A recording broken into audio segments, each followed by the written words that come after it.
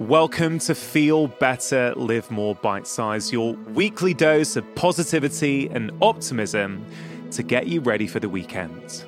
Today's episode is brought to you by AG1 from Athletic Greens, one of the most nutrient-dense whole food supplements that I've come across. It contains vitamins, minerals, prebiotics, probiotics, digestive enzymes, and so much more, and I myself take it regularly. Go to athleticgreens.com/livemore to access a very special offer. They are giving my listeners 5 fantastic travel packs and 1 year's supply of vitamin D free of charge with your first order. See your details at athleticgreens.com/livemore. Today's clip is from episode 228 of the podcast with the brilliant Johann Hari, author of the book Stolen Focus: Why You Can't Pay Attention. Now, our ability to focus and pay attention is at the heart of living a happy and meaningful life. In this clip, Johann explains how our attention is being stolen and shares some steps that we can take to start getting it back.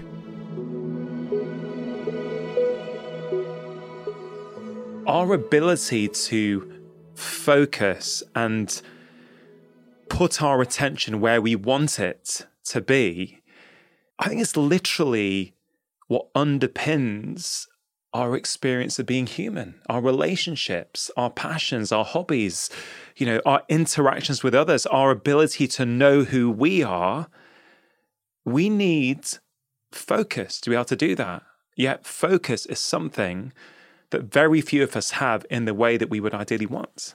I think that's so important. The more I looked at this, the more I realized this is the foundational issue. If we don't deal with this, we can't deal with anything else. If you can't pay attention, you can't achieve your goals in life. If anyone thinks about a time you've achieved a goal, right, whether it was being a good parent, setting up a business, writing a book, whatever it might be, that goal required a lot of sustained focus, right? If your focus breaks down, and I think there's good evidence our focus is breaking down, you're less able to achieve your goals for yourself, right? Which obviously is a very painful thing for a person to experience.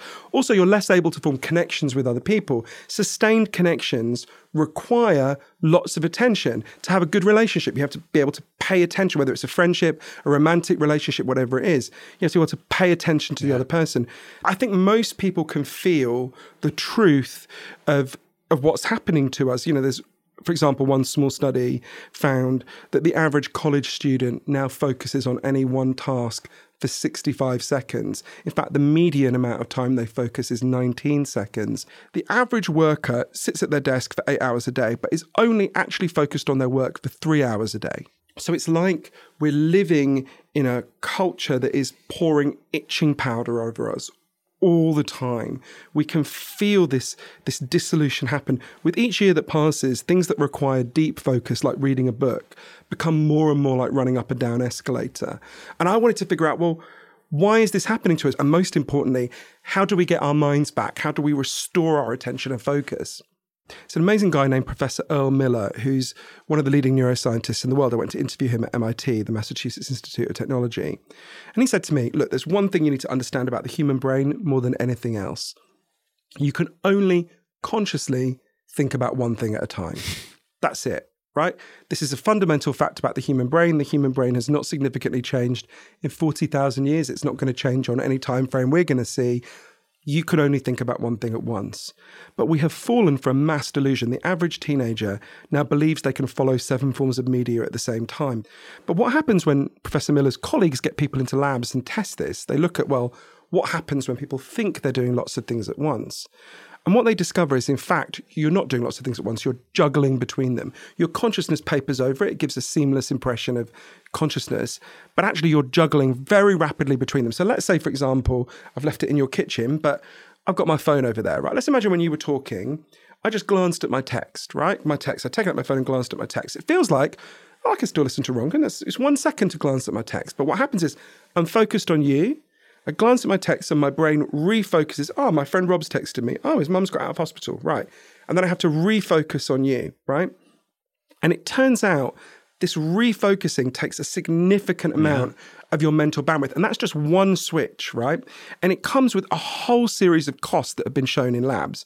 So one is it just takes a certain amount of your brain power to do switching. Imagine I switch the text and then I'm like, oh, what was on Facebook and what's on the TV in the corner over there? And you can see how that begins to jam up my mental bandwidth. Another way is when you're switching a lot, you start to make mistakes. And then you have to go back and correct your mistakes. That takes a certain amount of your time. Another effect that you get when you switch tasks a lot is an effect on your memory. To convert your experiences into memories takes a certain amount of mental power. And if that power is instead being deployed on constantly switching between things, actually you just remember less of what you experience. Yeah. The fourth effect is that you become much less creative, because creativity requires the space to let your mind wander. When you let your mind wander, you think back over things without it even feeling effortful. You think back over the experiences you've had, you connect different things together. That's how new ideas pop together. That's where creativity comes from. If your mind is jammed up with switching, you become significantly less creative. When your brain is wandering, in fact, it's doing lots of crucial things. Yeah. Most important is it's making sense of what you've experienced, right? It's going back over what you've experienced. It's filtering it. It's thinking, what did that mean, right? When you've got space to mind wander, you think about what the experiences you've had mean. You begin to anticipate the future. It begins to think, what will happen next, right? It begins to make connections between the different things you've learned.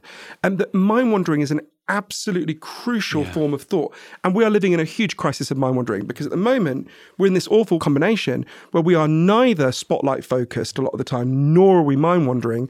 We're jammed up with switching, which is the worst combination of all, right? We're operating, so many of us, as a kind of low-grade version of who we could be. Exactly. That's a brilliant way of putting it. That's exactly right. We're downgrading who we are, and we're so used to it that we think it's normal, right? But it's not normal. I think many of us probably don't realize what the unintentional use of technology is doing to our brains and who we are as people. I spent a lot of time talking to people in Silicon Valley who designed key aspects of the world in which we now live, in which our kids now spend so much of their time, the key aspects of social media apps and other aspects of the internet. And I remember certain moments with them, it was fascinating to realize, even though they designed these things, they're not immune to these problems themselves. There's a wonderful man named Dr. James Williams, who was a Google engineer, who, as subsequently was so horrified by what they were doing, has quit and become, I think, probably the most important philosopher of attention in the world at the moment.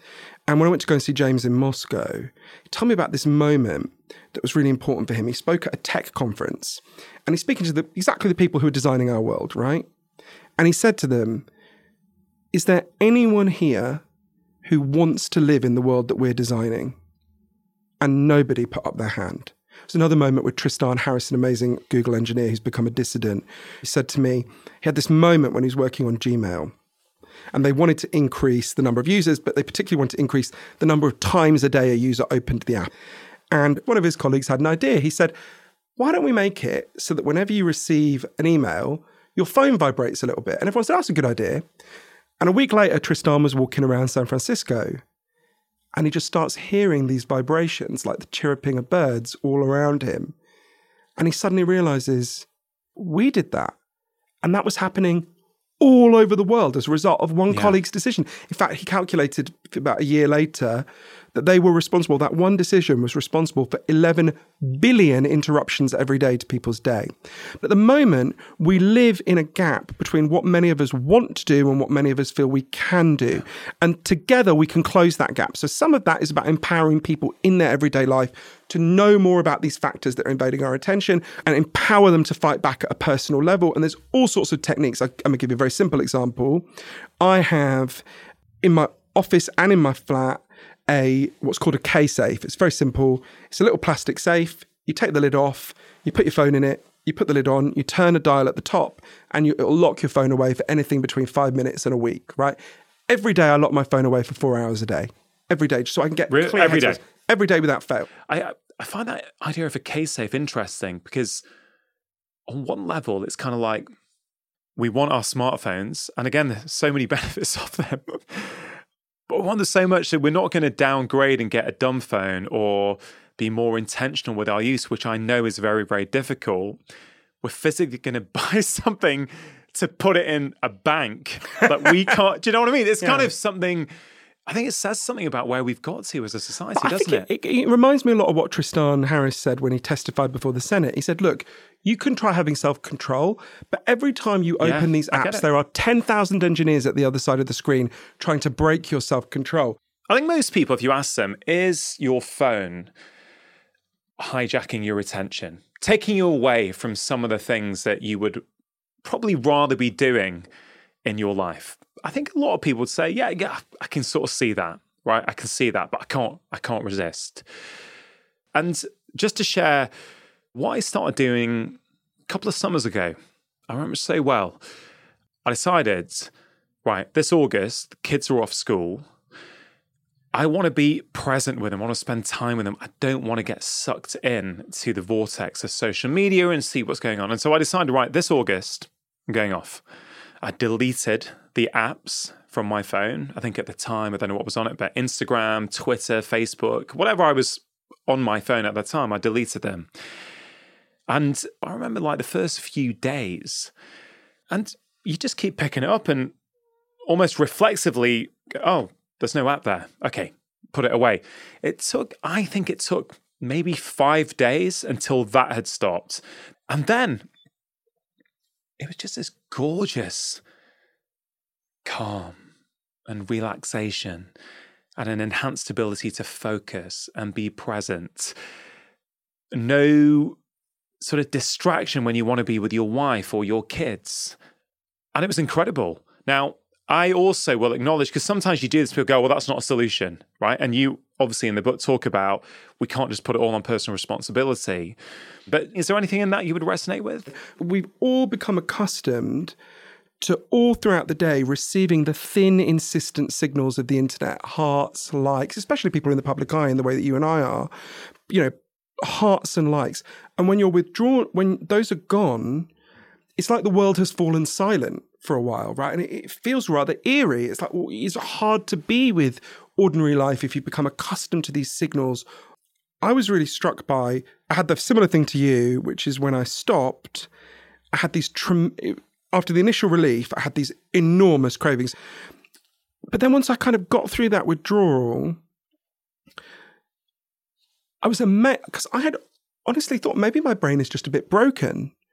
And I was amazed by how rapidly my full mental capacities came back. Yeah. I could read like I did when I was in my early 20s, but basically all day if I wanted to.